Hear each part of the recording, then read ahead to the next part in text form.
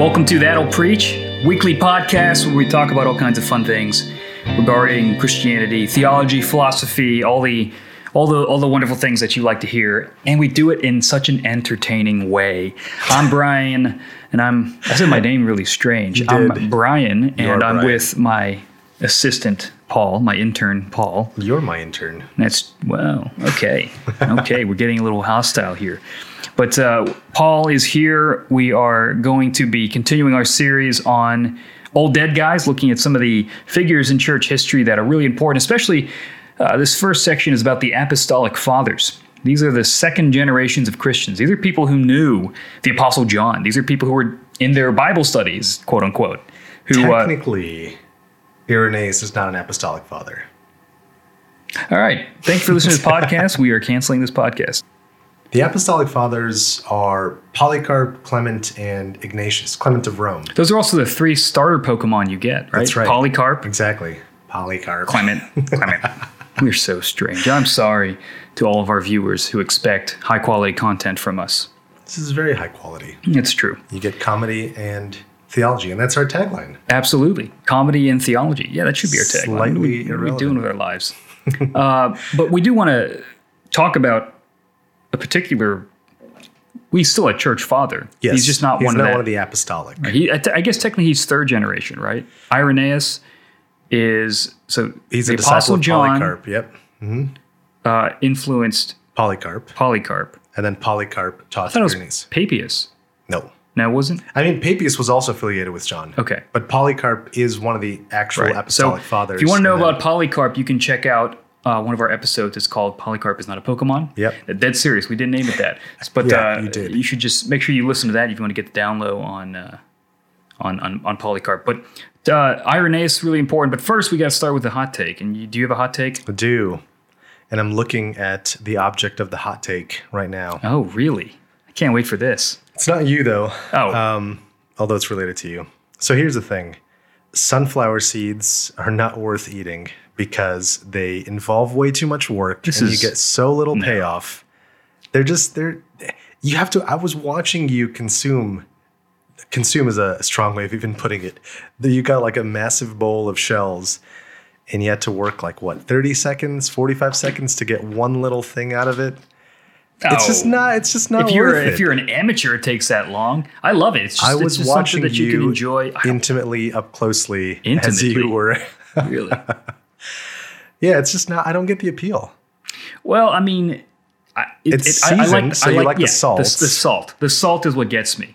So if it was it's something you're doing, it's a nice pastime. I mean, if you're watching something or you're just bored and you're reading something, you're just watching a YouTube video, you just eat some sunflower seeds. Just get some popcorn. Just get something that actually. I don't think popcorn. What? I mean, it's not that I don't like popcorn. I just don't think that popcorn works in that manner for me.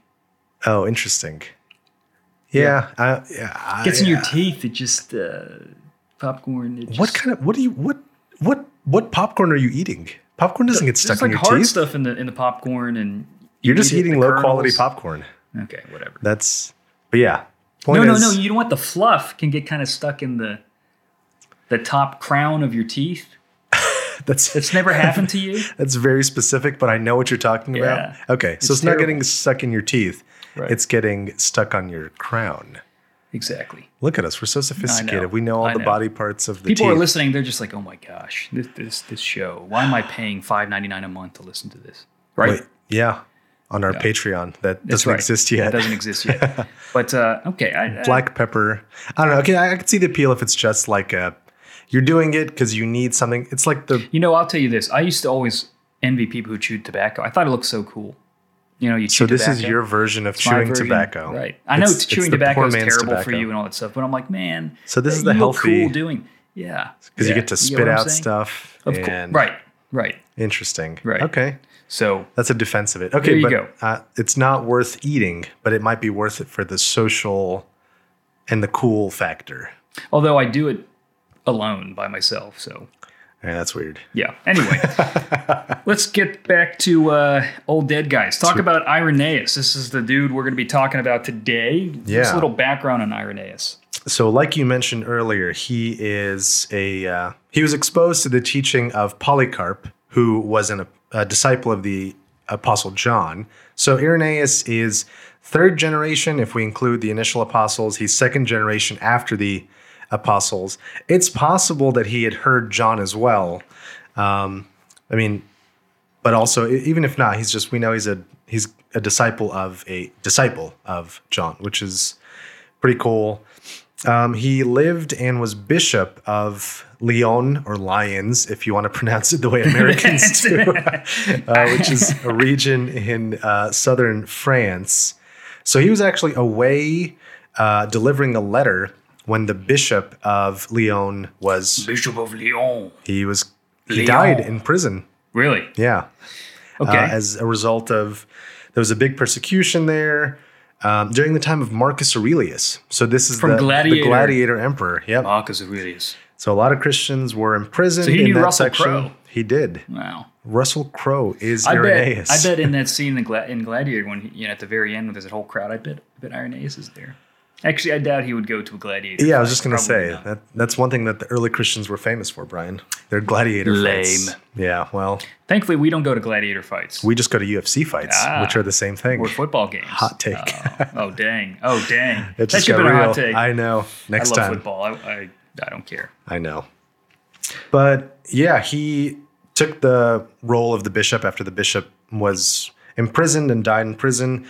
And he was known for being very down to earth. He had several missionary journeys. He wrote a lot, as we discovered while trying to read a lot of his work. He wrote a massive tome called Against the Heresies, which is like 500 pages long. Very well steeped in scripture. And we talked about how the first generation after the apostles, Polycarp, Clement, Ignatius, they were not brilliant theologians. This is where you get a little bit of a shift. Irenaeus is actually a brilliant thinker. So he's a philosopher, he's a theologian.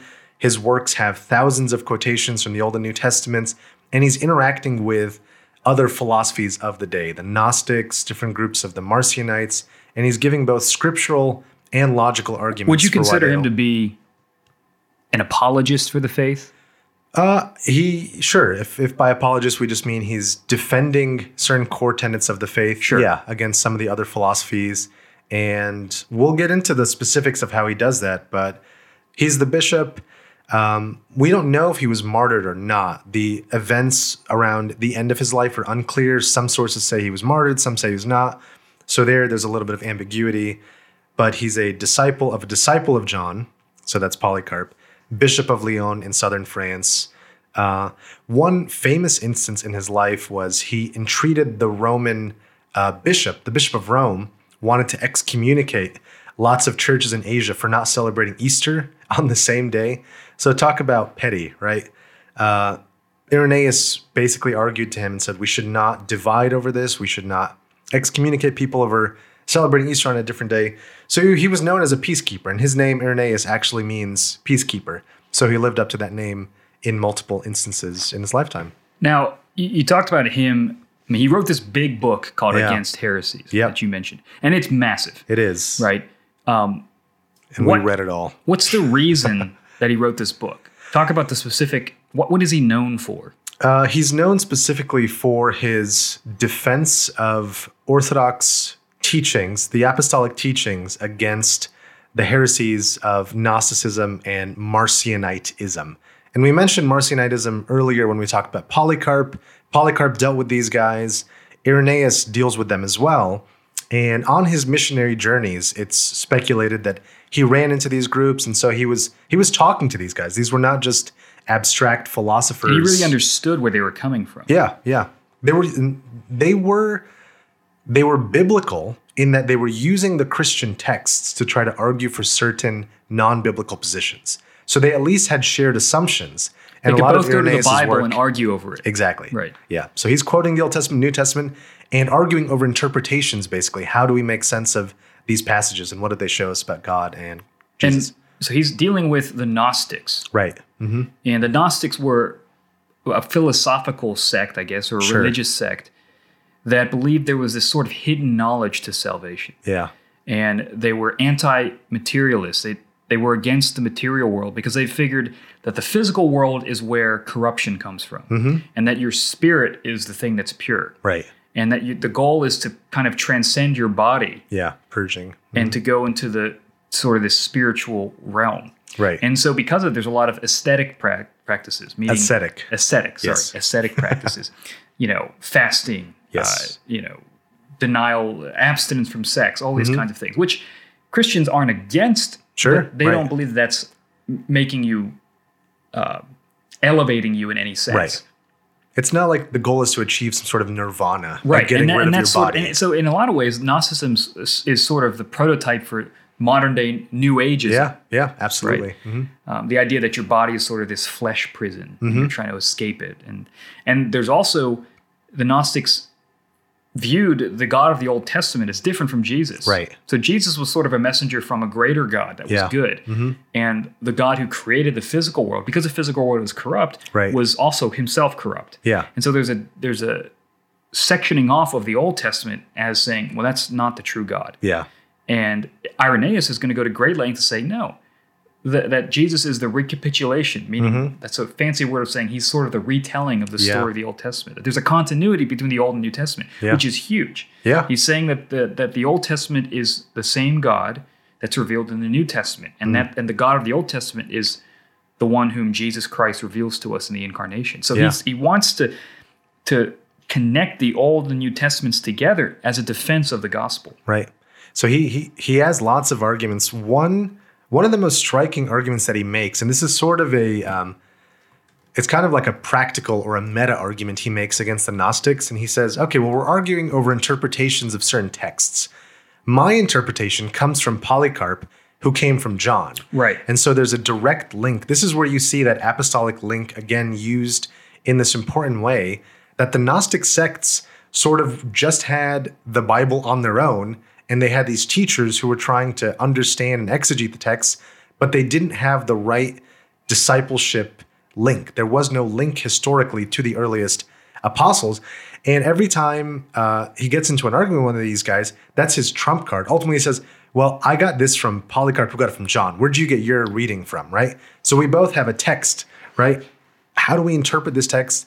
Who adjudicates which of these interpretations is the right one? He said, well, I have apostolic authority on my side because this is what John taught to Polycarp, and this was the consensus of the apostles. Think about how necessary that is. Yeah. I mean, again, you don't want – if you read church history, and one of the things we've been discovering, and if you've been following our episodes, you'll notice this, apostolic authority is very important. Yeah. Why? Because you're going to have a bunch of people saying different things, and you need to make sure, no, I got this from John. Right. I got this from Peter. Yeah, I got this from source? the actual people who are with Jesus. Right. And the early church recognized that part of the preservation of the truth is through ordained teachers of the truth who understand how to rightly interpret the scriptures. I think we all realize this, where we go, well, that's just your interpretation. That's just your interpretation. Well, we have to have somebody who can give us something that goes, no, this interpretation traces back to the people who knew Jesus. Right. And that's why Irenaeus is like, look, I learned this. It's not just me reading the Bible and you reading the Bible. It's like, I'm interpreting this through the grid that was given to me by people before me who knew Jesus. Yeah. And he's one of the first guys to talk about this rule of faith. Yeah. Which is basically an interpretive grid of understanding. It's this like is what the apostles taught. Yeah. Right? And so when you're combating heresies, having a lineage is really important. And we know that today. I mean, it's sort of like whenever you want to know, if you want to learn about the founding of a company, you want to talk to the family members of the founder or the people, or his successors. Or there's this sort of understanding of you want to see, okay, who's passing down this knowledge? Right? Where can I trace this back to eyewitnesses, to people who are with Jesus, and that's playing an important role here. Something that he talks about against the Gnostics. Remember, they're anti-material. They think the spirit is good and the flesh is bad. And they also have this view of the Old Testament God is not the true God. What are some ways that he goes against the Gnostics? So one of the most distinctive things or insights that Irenaeus gives us is this idea that God doesn't need us. God doesn't need creation. And we might think that that is really counterintuitive, or we've heard it. But notice what that truth does to our understanding of theology and God. If God doesn't need us, then that means creation is an act of pure love and grace on God's part. That God created birds and humans and all of reality to participate and enjoy his goodness. And so that can't mean that creation is bad or evil.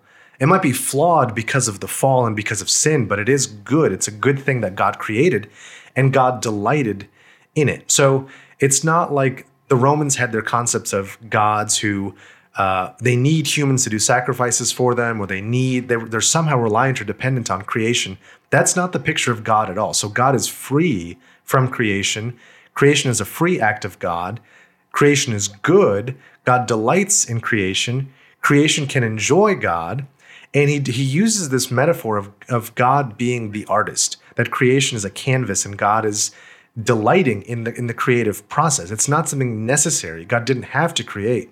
And that insight really shapes how we think about God in his relation to creatures. Well, we looked at a video by Bishop Robert Barron, who's Yeah. a Catholic bishop, and he is a scholar in Irenaeus. And one of the things he mentions is how Irenaeus is one of the first Christians to really make a big deal about creation ex nihilo, out of nothing. Yeah, right. And the idea that the very first verse of the Bible in Genesis 1, in the beginning, God. What does that mean?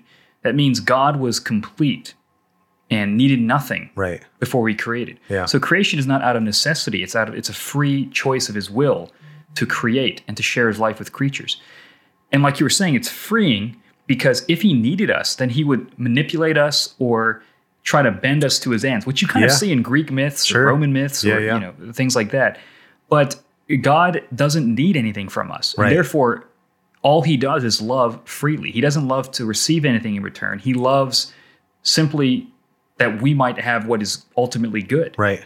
And so all of creation is a gift, right? And he ties it, and so Irenaeus is saying, you Gnostics, and many of you are Marcionites. Marcion was a guy who denied the Old Testament, Right. said that it was a false God. Right. He says, well, you notice the Old Testament's very earthy. I mean, in the beginning, God created all things, the heavens and the earth, and he called all things good, Right. right? Which is against the vision of what the Gnostics were saying. But he's trying to say, no, listen, God created all these things good as a gift to us that we should receive. And beyond that, our hope is in the resurrection, which is what? That we will one day have physical bodies again. Yeah. Yeah. So if God's good gift to us was original life, and then God's redemptive gift to us is a resurrected life, then clearly the Gnostics are wrong. Yeah. That the material world isn't bad. And now it is fallen, but Sure. that's the whole point of redemption and why Jesus came in a human body, right? To redeem what was lost in the fall. And so God doesn't need us, but rather gives creation as a gift. And creation is not evil, but rather just something that has been corrupted, but is originally good, but that will one day be renewed. Yeah. And then this is his famous quote, right? And it's translated different ways, but the idea of the glory of God is man fully alive, right? That's a statement that he makes in Against Heresies. Can you explain that? I don't know if I can explain it, but we can try to unpack a little pretend bit like of it. you know what it's talking about if and I make just it say up really for our viewers who don't know confidently- any better? Yeah, I've got a PhD, so whatever I say is probably not totally terrible. So that was sarcasm, by the way.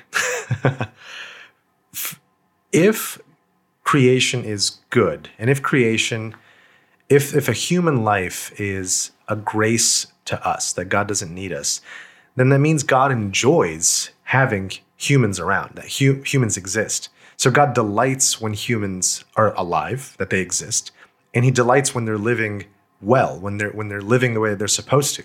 So in our last episode about the Didache, we talked about God's laws being prescribing the best way for humans to flourish, the way of this is what human activity should look like. So God delights and God takes glory in, God's glorified the most when human beings are living well, when they're flourishing, when they're doing what they're supposed to be, when they're most alive. So you may have heard the famous Piper quote of God is most glorified in us when we're most satisfied in him. The church father, John Piper. The church, yeah, that's right.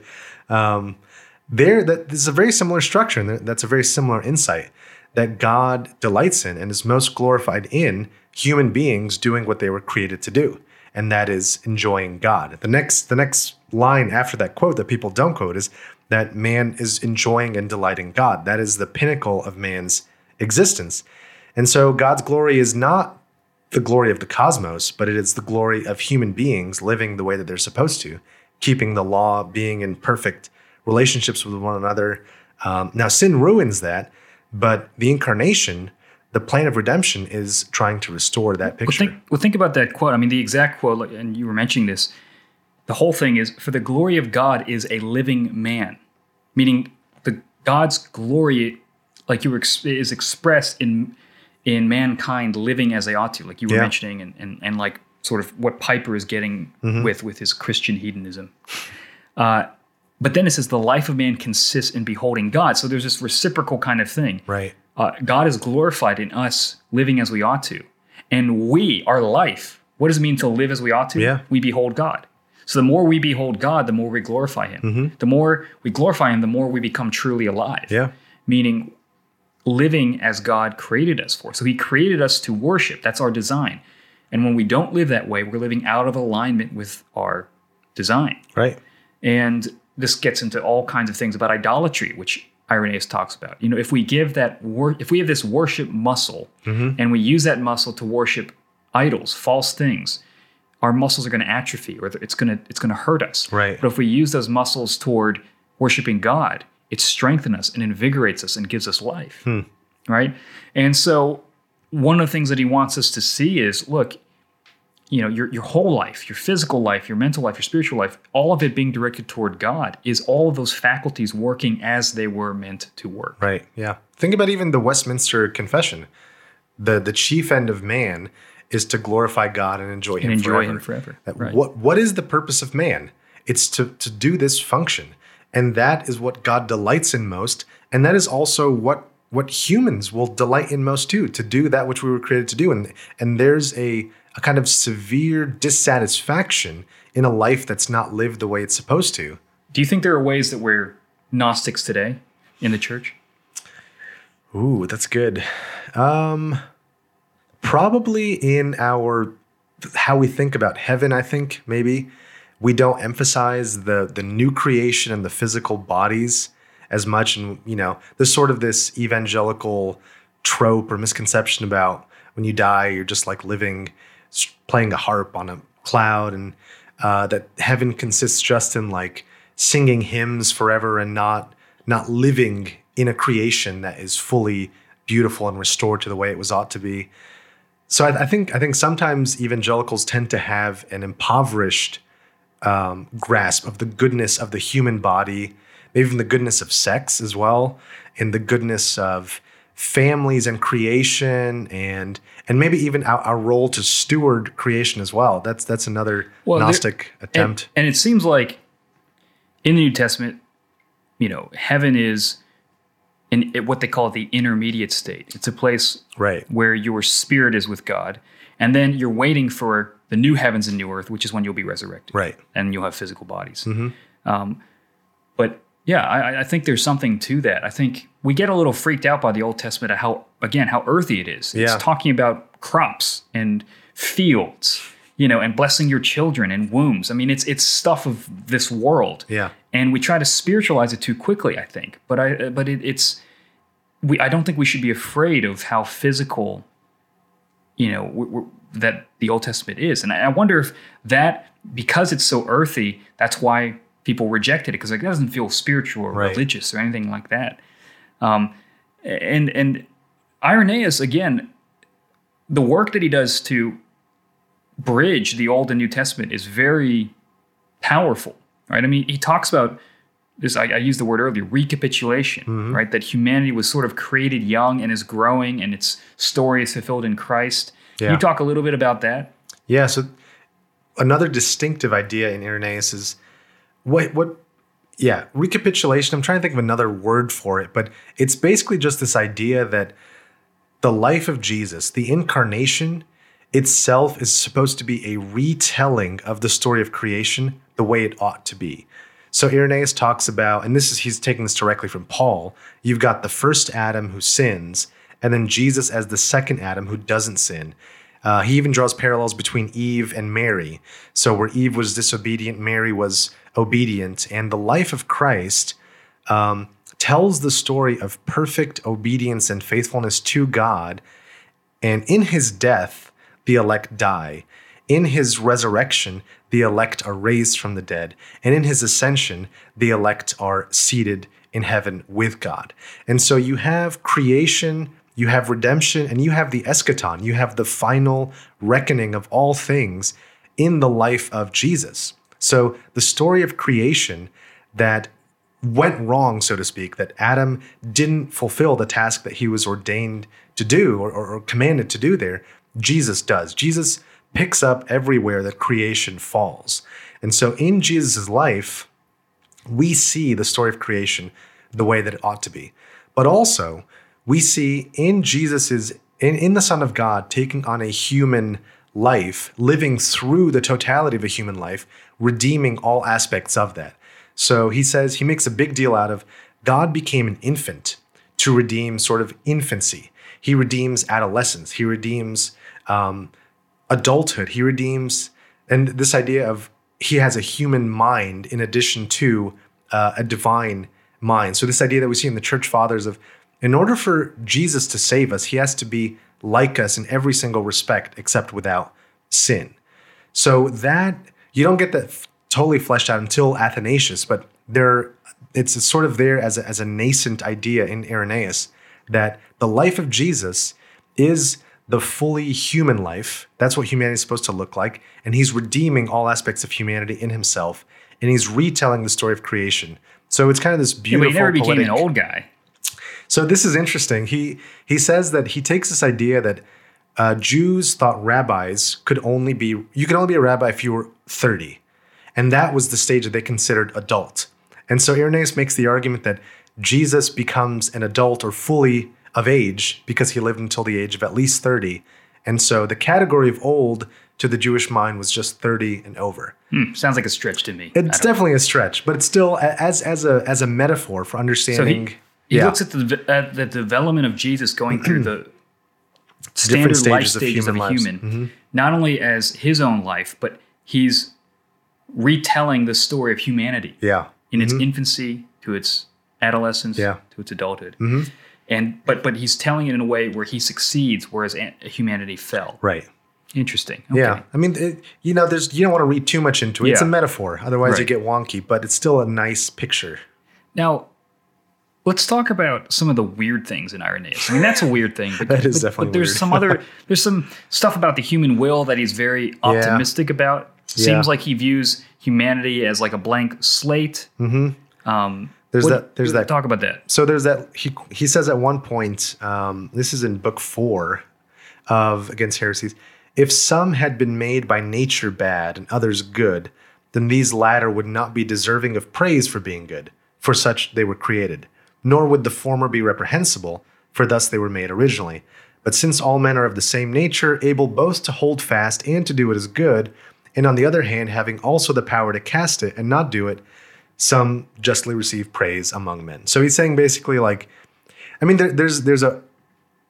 the way of thinking about the will was not super developed, but here it almost seems like he's saying something borderline Pelagian, that humans aren't born with a will that is intrinsically a slave to sin, that we have this ability to do what's good or not do what's good. And so if we err, it's totally on us. If we do good, it's totally on us. He doesn't quite say that we can rescue ourselves by our own wills. He's definitely not thinking with the same categories that we are, but there's a little bit of sort of unsophistication in his way of thinking about the human will and original sin. What is Pelagianism? Pelagianism is a heresy that Augustine most forcefully dealt with in his time, which is basically the idea that human beings are born like a blank slate with an ability to do good or not do evil or whatever. And so there's not an innate predisposition to sin or an innate it's tendency. the idea of blank slate. You're born a blank slate. Born a blank slate. Right. And in principle, it is possible to live a sinless life as a human.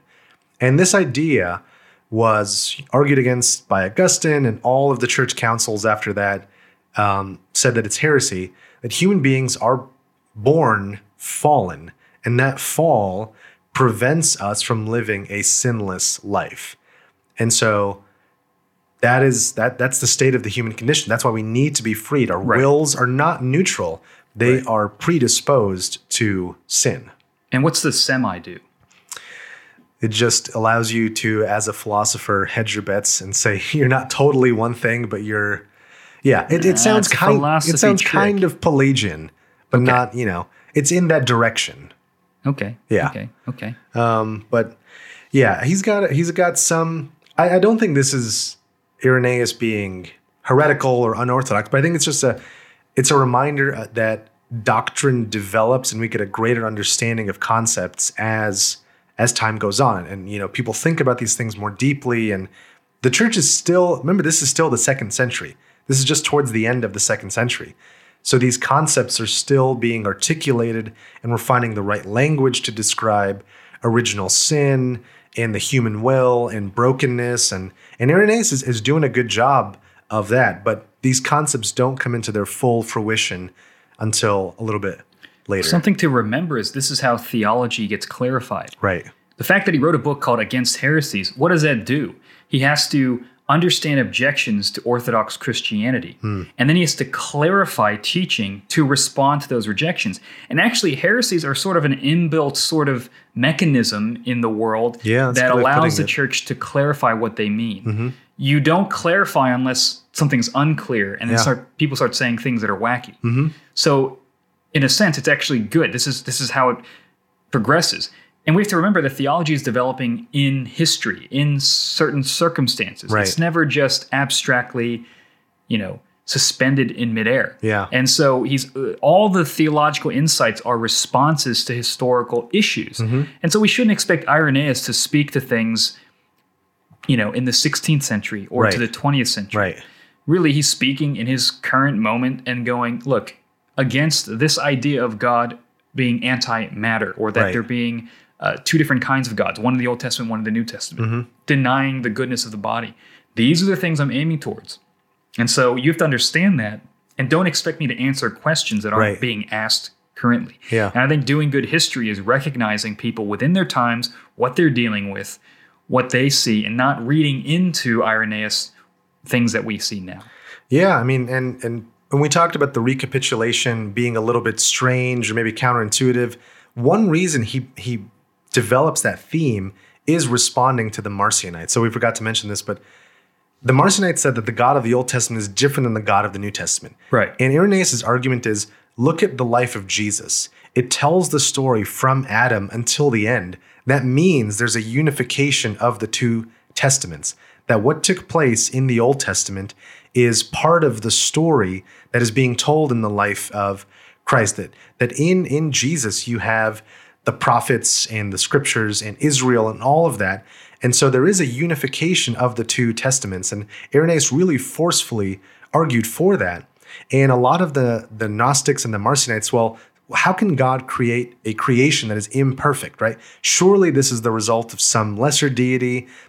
And Irenaeus gives this really striking answer and says, God created the world and the world fell, and the incarnation is not plan B.